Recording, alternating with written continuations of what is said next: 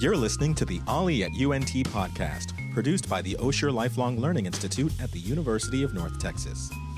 Learn something new in every episode as we interview UNT faculty, subject matter experts, and lifelong learners in our community. To learn more about our non-credit courses and events, please visit our website, olli.unt.edu,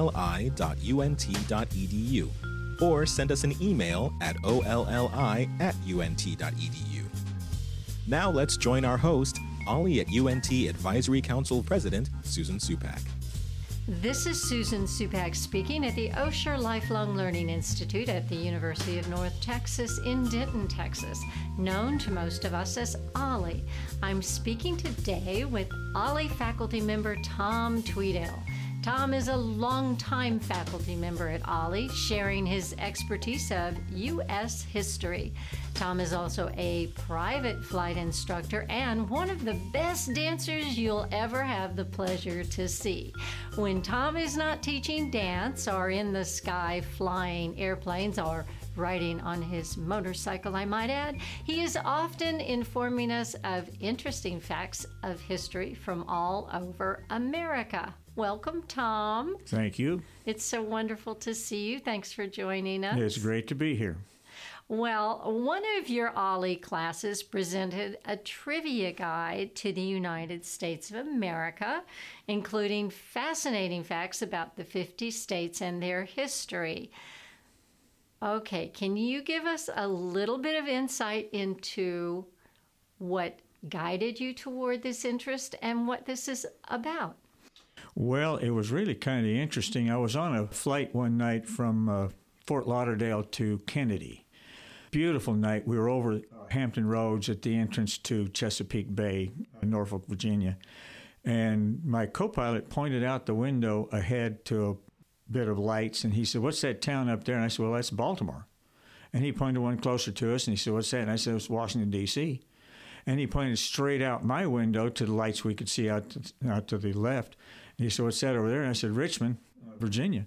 And it suddenly occurred to me, we're at 33,000 feet over Norfolk, Virginia, and we can see both Washington, D.C. and Richmond, Virginia, the two capitals in the Civil War. Wow. They're 116 miles apart, and it was 4 years before either one was finally captured. And it was when Richmond was finally captured in early April of 1865 that led to Lee and Grant meeting at Appomattox Courthouse the next week, Palm Sunday, as a matter of fact, and ending the war.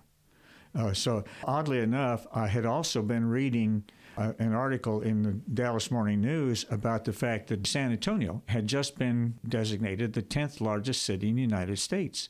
There were three in Texas that were in the top 10, Houston, Dallas, and San Antonio. And I just happened to be flying over, as an airline pilot, I was flying over San Antonio coming up from Corpus Christi to Dallas. And I just made a quick announcement that San Antonio is now the 10th largest city. There are three in the United States. Houston is 5th, and Dallas was 9th. And a few minutes later, a flight attendant came up and she said, "We've got a passenger back here who's wondering what was number 4. Well, everybody can get New York, Los Angeles, and Chicago. What was number 4? I couldn't remember. It was Philadelphia, I found out later, but I couldn't answer the question. And so I got started looking it up. And every time I'd find an interesting tidbit of information, it would lead me to something else. And an hour later, I finally come back to the original thing I was looking for. And I started writing the book, Your Trivia Guide to the USA. You have a book. Oh, yeah, that's the name of the book. Wonderful. And I wrote it in a conversational style to be used by airline pilots to make in-flight announcements around the country. And I wanted to know more about the things I was seeing out the window, and landmarks and points of interest, that kind of stuff. Well, you have quite an extensive background as a pilot. I just feel like I have to mention that. You've been to a lot of different places that's given you insight into a lot of geography and a lot of history from around the world, haven't you? I have been so blessed. No other word for it.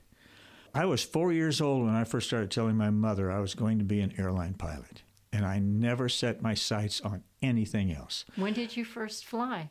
I first flew when I was 13. I was a Boy Scout. I was working on my aviation merit badge. My dad worked for TWA in Kansas City, and he had a friend who was part of a flying club. Dad wasn't a pilot. He was a systems engineer. And he had a friend who was part of a flying club, and he got him to take me out one Saturday morning, and I got to fly that airplane. You couldn't have shot me down with a howitzer for 6 months. I was so high. I got to fly an airplane. And when I started learning to fly was when I was 20, and I got the job as an airline pilot at 21. 2 days, less than 10 months after I got my private license. Have you flown for a variety of different companies? Well, I flew for 4 different airlines, and I have flown for several different companies as a corporate pilot. I've flown all over the world. I've trained pilots all over the world. I've been based all over the world. I was based in Cairo. I was based in Brussels, Guam, Puerto Rico, South America. I have been just so blessed to get to do that.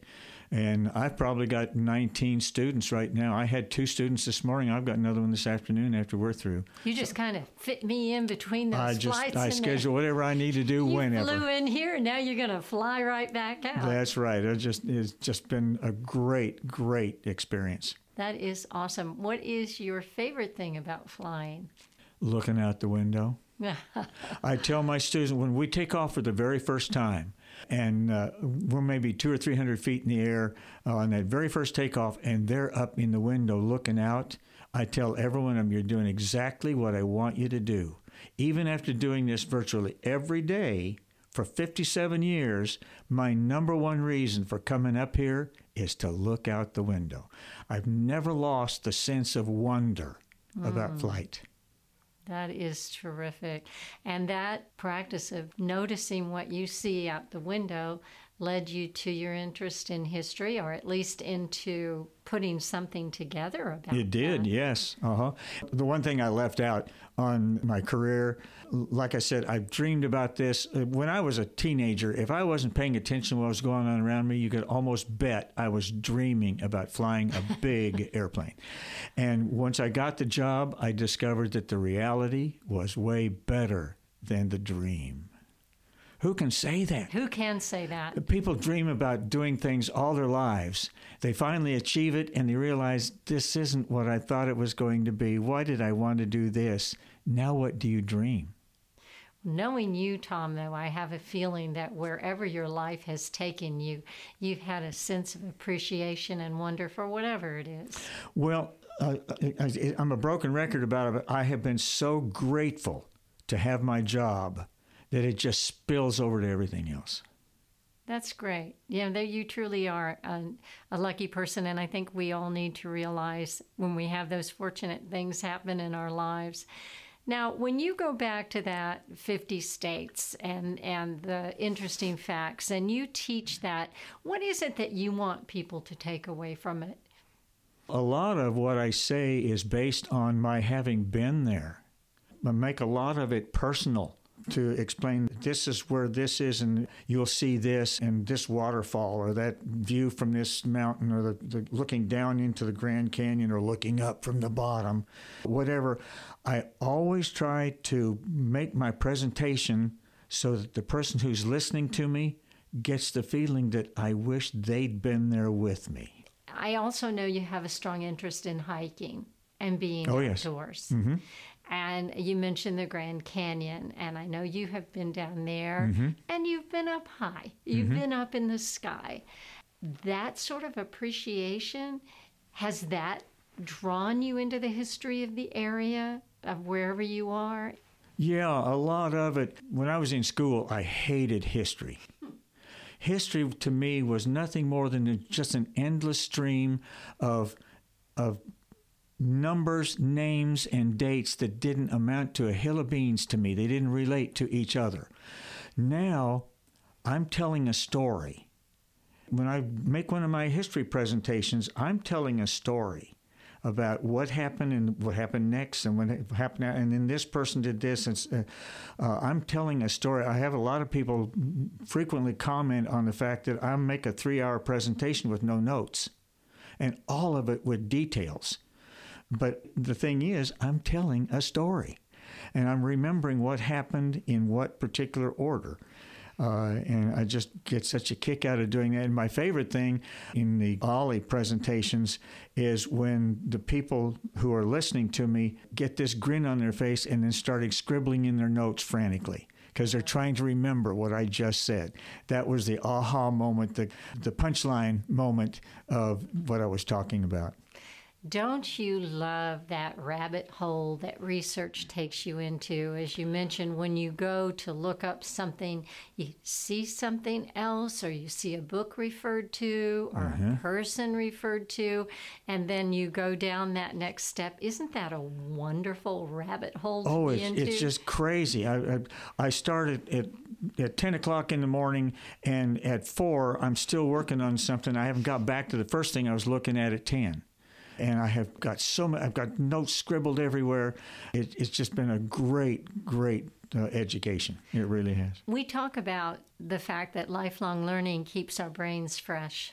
It lays down new synapses, and I know the kinds of things that you do absolutely have to be just a great model for people who want to keep themselves not only entertained and interesting, but also to help their brains, do their brains a favor. And I think it also enhances our creativity. I think you're right. My mother, when she was probably in her late 40s, early 50s, used to talk a lot about not wanting to be a burden to my sister and me as she got older, and probably was going to lose some of her faculties. Well, she died in 2015 at 95, and she was still working Sudoku puzzles and crossword puzzles every day. Wow! Not the really complex ones, but they challenged her, and she had an unbelievable sense of humor, and she was just so full of life at 95. That's great. And I think it was her intent to do that. Absolutely. I think we have a lot to say about that. I know some things take over and they might make it difficult, but I think we can certainly guide the way that our aging happens to us. Now, I was at one of your lectures you gave. It was very interesting. It was an afternoon with our first ladies. And I love the way you picked out these facts about the women that I had heard the names, and I had heard them mentioned primarily, this was the president, this was the first lady. But I love the fact that you pulled these interesting facts about the women, and they really stood very much on their own. Can you think of some things that you found surprising or interesting when you researched that topic, or any other? Yeah, I had 3 that I can think of. One, actually, the first 2 are related without really being related. Martin Van Buren, our 8th president, he was elected in 1836. He was Andrew Jackson's 2nd vice president, elected in 1832. He was elected to the presidency in 1836. Martin Van Buren was a native of Kinderhook, New York. Kinderhook is a Dutch community. Van Buren was our first president born an American citizen. All the others had been born British subjects. So he was the first born an American citizen. He was also the only president whose native language was not English. It was Dutch, because Kinderhook was a Dutch community. Well, he and his wife, whose name was Hannah, she was also a native of the Dutch community. So when they were in a public setting and they didn't want people to eavesdrop over their conversation, they just spoke to each other in Dutch. And nobody ever understood what they were saying. Oddly enough, our current day pundits will talk about somebody going into the vice presidency as a stepping stone to becoming president. Well, Martin Van Buren was the last sitting vice president elected to the presidency until George H.W. Bush in 1988. Well, that is interesting. 152 years. Wow. The other related but unrelated was Herbert Hoover. He and his wife, Lou, they met as students in the engineering school in Stanford University. They graduated in 1901. And they got married right after they graduated, and they moved to China. The Boxer Rebellion broke out. They were in China for several years. Well, they learned to speak Chinese. So, same as the Van Burens, when they got in a public setting where they didn't want people to eavesdrop over their conversation, they spoke to each other in Chinese. She was she had better skill with Chinese than he did, but they did just fine. I thought that was really an interesting that they both spoke a foreign language. Very much so, and she must have been very, very bright. Not only did she speak Chinese better than he did, but she was in the engineering school. Oh, yes, She graduated in 1901. Mm-hmm. That can't have been a very common feat for a woman no, it at was that not. time. No, it was not. They were very much soulmates. They worked off of each other, worked very well together. They had a great relationship. The third one was actually not a wife of a president. Our 15th president, James Buchanan, preceding Lincoln, he was elected in 1856. He is our only bachelor president. He was never married. Well, up to that point, most of the wives of the presidents were responsible for social activities around what was then known as the president's mansion. It wasn't called the White House until the Theodore Roosevelt administration, 1901 to 1909. It's been called the White House ever since. But since he wasn't married, Buchanan wasn't married, he employed his niece, Harriet Lane. She was 27 years old in 1857 when he was inaugurated. She was very attractive. She was outgoing. She planned really great social activities at the president's mansion, and everything was really successful. Everybody enjoyed the experience. The news media, reporters, started referring to her as the nation's first lady. They couldn't call her the president's wife, which all the other had been referred to, so they referred to her as the nation's first lady.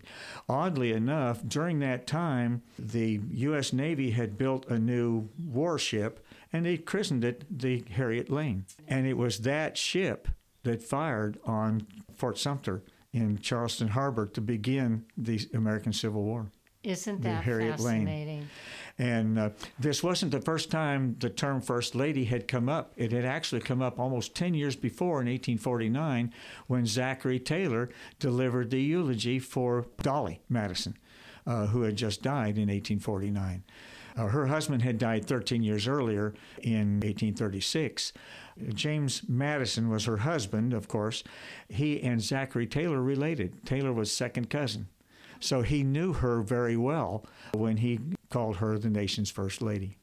So since then, the wives have all been referred to as first lady. So was that the first time that term was ever used? As related to the president, Yeah. Yes. Interesting. Now, you also taught a class.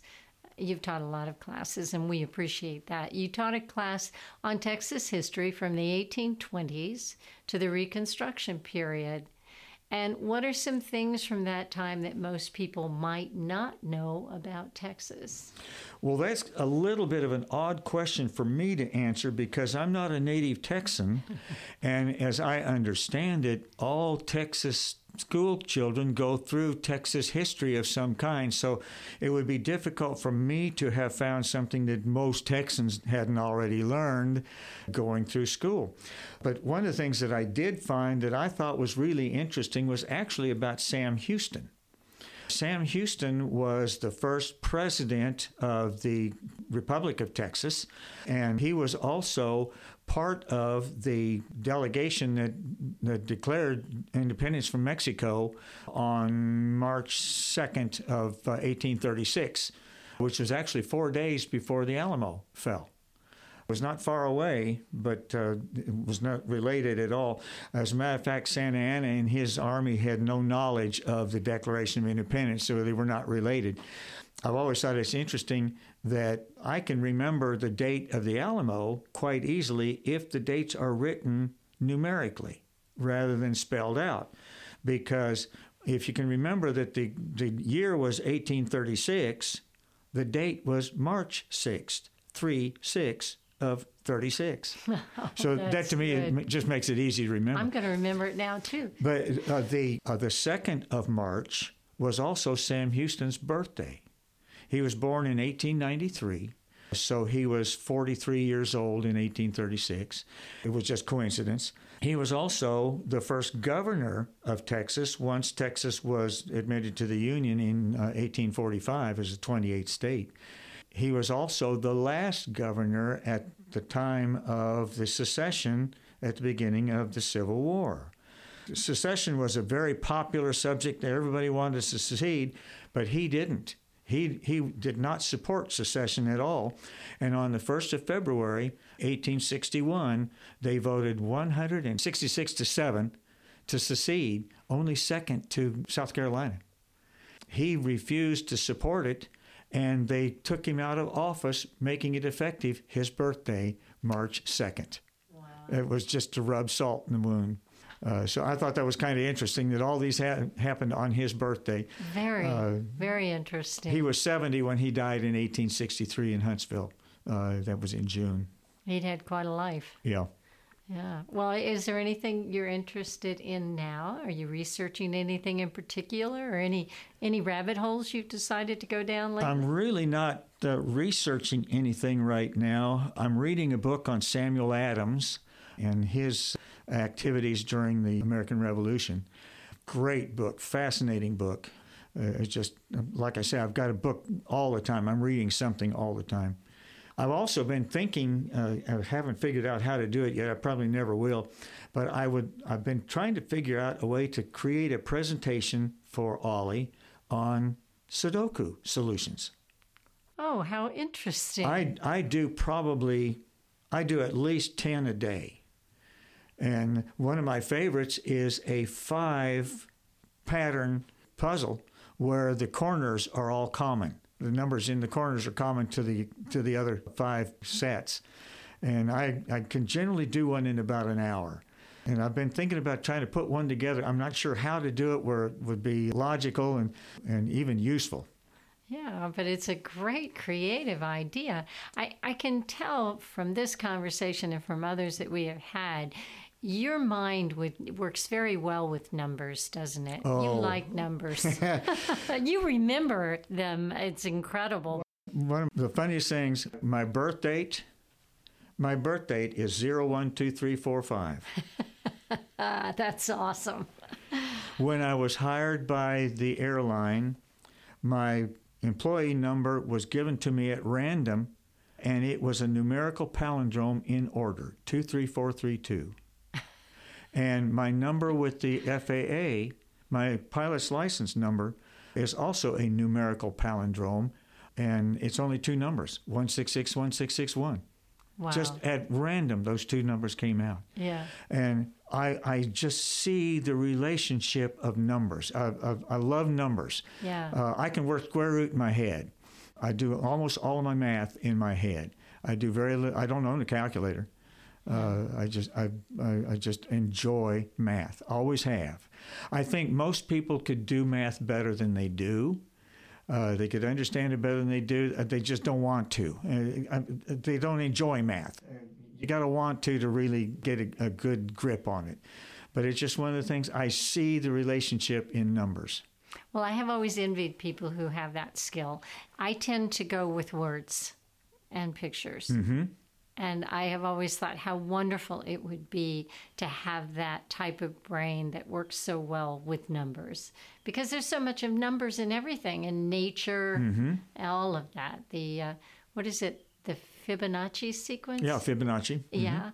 And so many things like that. I think that would be quite an insight to be able to have what you have mm-hmm. and to be able to remember the numbers. That's important too. I can give you an interesting example. I was up at the Sherman Airport the other day and an airplane was making a takeoff. He made his call that he was taking off. His number was 1234 Victor.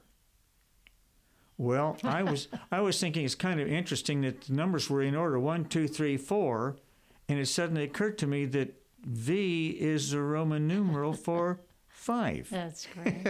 Yeah. I don't know whether that had occurred to him or not. It may have been intentional. Yeah. I don't know. Yeah, yeah. Oh, I love that. Now, I'm going to switch sides a little bit because if anyone's ever seen you dance, they'll know why I'm asking this. I can't help but ask some questions about your dancing because you truly are a remarkable dancer. Well, you're too kind. Well, I'm just saying a fact. And you and your partner, Anita, are so impressive. Tell us a bit about your interest in dancing. Where's that come from? How long have you done it? Why are you so darn good? Well, oddly enough, back in the mid-1970s, I had a really good friend who was taking dancing lessons with his wife at a facility in Garland. At the time, I was living in a house trailer right next to Love Field, so I wasn't that far away from Garland. And for nearly a year, they had been pestering me about coming to take dancing lessons. And I kept saying, boy, that's just what I need is dancing lessons. And every time he asked, I'd say, no, I'm not interested. Well, he finally called me up one night. I was at a particularly low period in my life. And he said, we're having a party tonight after our class, and we can invite anybody to come. We want you to go. No, Dick, I don't want to go. Yeah, we want you to go. He would not get off that phone until I finally agreed to go. I went. I was there for 4 hours. They could not drag me on the floor one single time. I wouldn't go out to even try it. Not one time in 4 hours. But I got to looking around, and there were probably 300 people there. And I didn't see a single Fred Astaire or Ginger Rogers. What I saw was a lot of people having fun. And I thought, well, there might be something to this. And I was signed up and in class the next week. They had ongoing class, 8 weeks, and the very next week they start another 8-week period. Then another 8-week, another 8-week. I signed up for every one of them, and in 6 months they made an instructor out of me.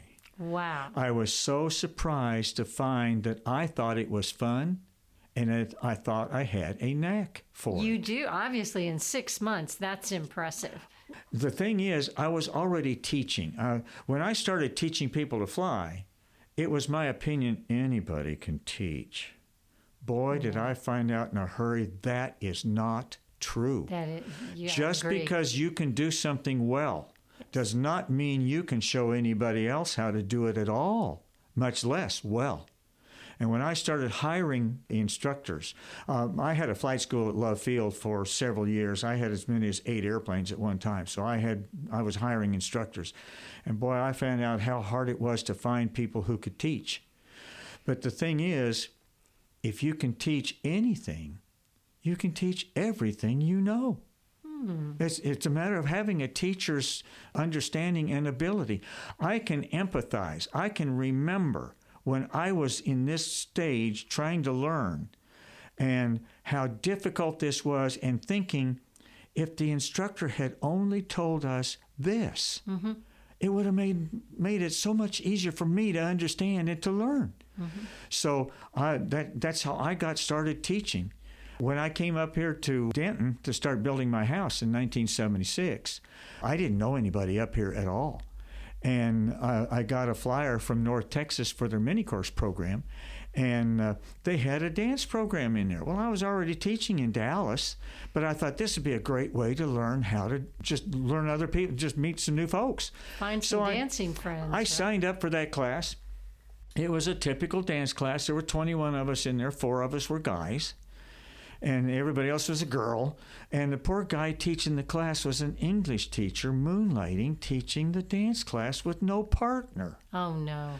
And I made up my mind I wasn't going to sandbag him. I was not going to get some cute little gal over to the side and show her some extra stuff, because that wasn't fair to the teacher. I only wanted to do what he had shown us how to do. And he'd come along behind and say, very nice. And very nice. And he figured out I had done this before, and I explained to him what I was doing. Well, he decided at the end of that semester to leave the school. And he recommended me as his replacement. Well, in the middle of the semester, now this was 1976, in the middle of the semester, somebody called me from the office here, the mini-course office. She said, would you be interested in teaching an extra course in ballroom dancing? I said, yes. And she says, okay, great. She says, can you also teach a country western course?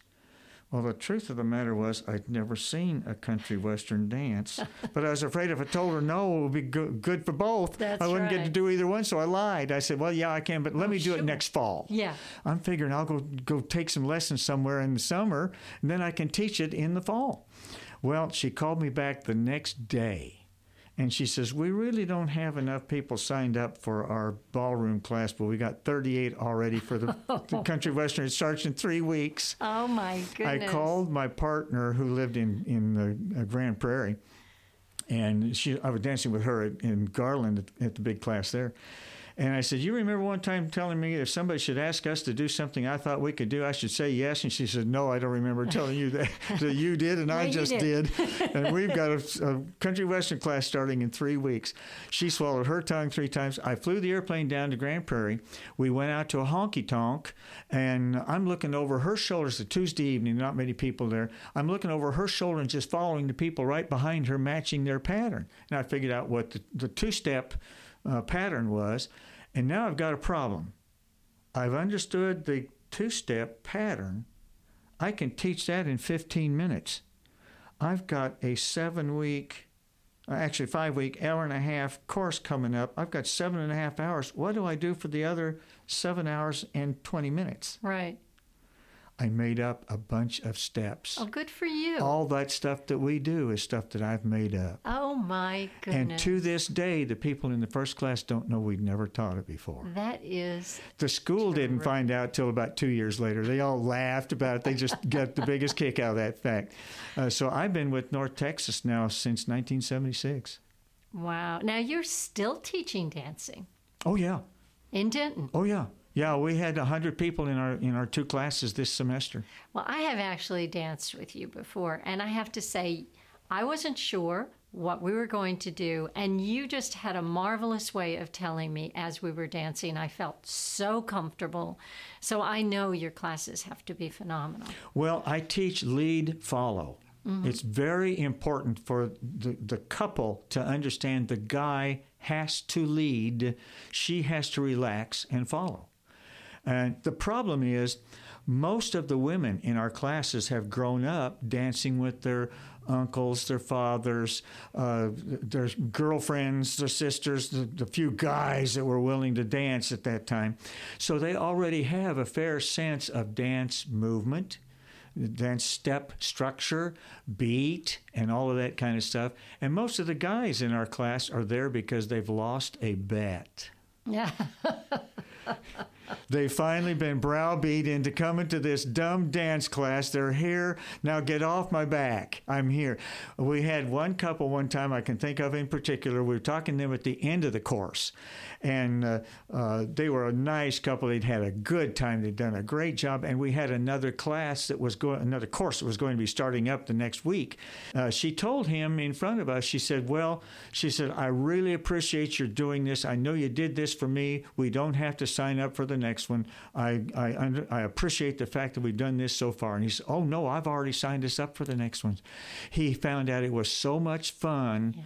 And we've also had another couple. He's been going through cancer for several years. And he told me one night a couple of years ago that they had been all over the Dallas-Fort Worth area trying to find dance lessons, and that we were the very first to encourage them to have fun. Oh, that's so important. This is what I try to tell everybody. The number one reason to be out there is to just enjoy yourselves. Right. I asked my classes on the very first night, I always ask them for a hand of all the people who are using this class to embark on a professional dancing career. They all laugh. And I said, okay, it's a stupid question. Why are you here? You want to go out to a public floor and have a nice time without thinking you're embarrassing yourself. So we're going to show you a lot of interesting steps. Pick the ones you like, throw out the ones you don't. Just enjoy yourselves. We will be at times, whenever we go to a public floor, we will see somebody on the floor. And I'll look at Anita and I'll say, I don't have a clue what they're doing.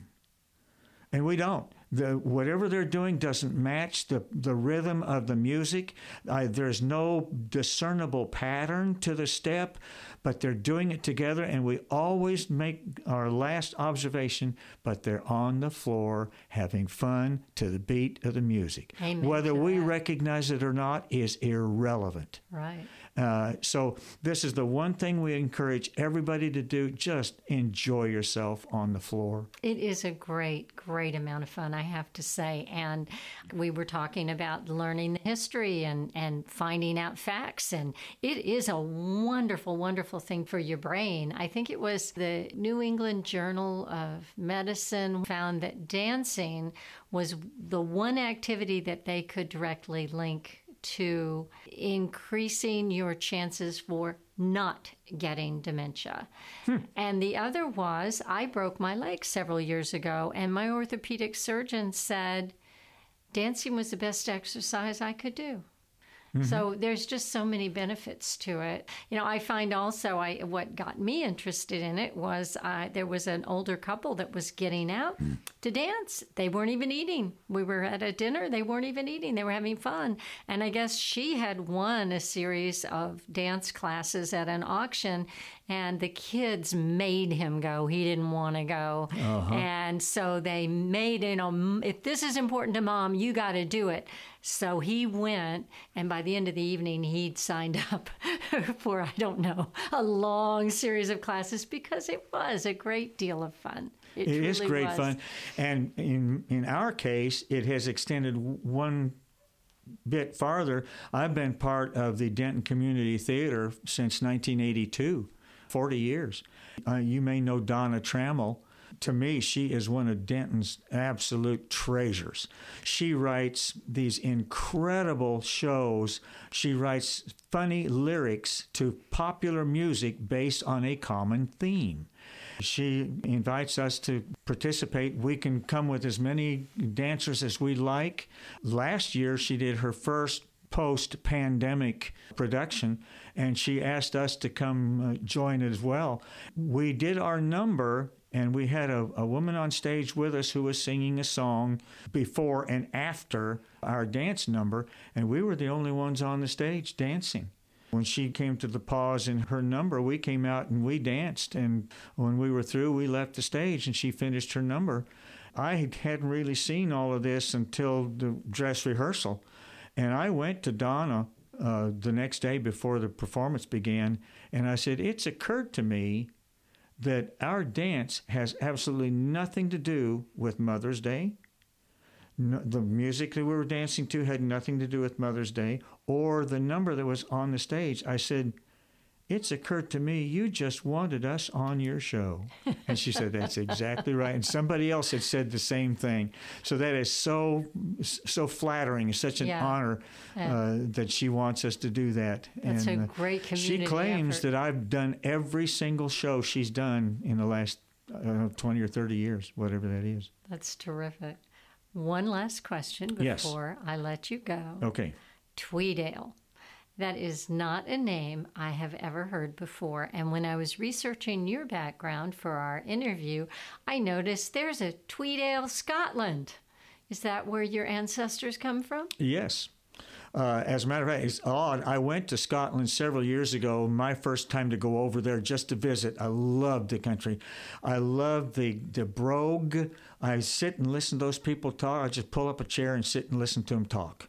I just love that. It does have a beautiful sound. It's just great. They have such a style. I was in Aberdeen, Scotland, when I was based in Brussels. We were checking in at the hotel. And when I started my airline career, we'd check in for a layover at a hotel. The captain always signed in first, and he was already on the elevator on the way up to his room when the second one was signing in. Every once in a while, somebody didn't get a room or was way delayed. Well, I kind of think that's the captain's responsibility. So I always hang back, and I let everybody else sign in, and I'm the last one to sign in for a room. That's Make great. sure everybody in my crew has been taken care of. And I did that in this hotel in Aberdeen. And this cute little gal behind the counter looks up at me and she says, "Is it yourself that's the captain then?" That's what I did. I laughed. I said, "Lassie, I'm the captain." Yeah. I was on my way over and I was telling somebody that I was really looking forward to being in Scotland because my relatives are from Scotland. My grandfather came to the United States at the age of 16. He grew up in Edinburgh. He married a woman who was from Pennsylvania, but daughter of 2 Scots. So my dad was a purebred Scot. That makes me 50%. And I was telling him, they said, "Well, what's your last name?" It's Tweeddale. "Oh, you're a region." That was funny because they categorize everybody as a region or I don't know what else they had. Yeah. But I pronounce Tweeddale as a compound word. The Tweed River is the border between England and Scotland, and a dale is a meadow on the river. I pronounce both words, Tweeddale. Tweeddale. And there are 2 D's in your name. Oh, yeah, because it's a compound word. It's both words. I pronounce both D's. Yeah. Most people replace the A with an E and call it Tweeddale, or they pronounce both E's with an A, Tweeddale. Some people put an S in it, Tweedsdale. Some people put an extra L, Tweedledale. I've heard a lot of different varieties. I'm sure you could keep a file of all of the I different certainly could. pronunciations. But that's it. It's good. It's good to have such a unique surname. It is. And I want to thank you so much, Tom. You're a delight to speak to. And I thank you very much for all you do for Ollie and your interesting classes. I want you to work on that Sudoku and see what you can come up with. And thank you so much for joining us. Thank you so much for having me. I love this school. I've just enjoyed this school the entire time I've been with them. Thank you so much. You're welcome. This has been Susan Supak speaking at the Osher Lifelong Learning Institute at the University of North Texas with Ollie faculty member Tom Tweeddale. Thanks for listening. The Ollie at UNT podcast is recorded and edited by Susan Supak and produced by me, Jordan Williams. If you enjoyed this episode, check out our previous interviews and subscribe to this podcast in your favorite podcast app. To receive email notifications about each new episode, join our email list at olli.unt.edu/podcast.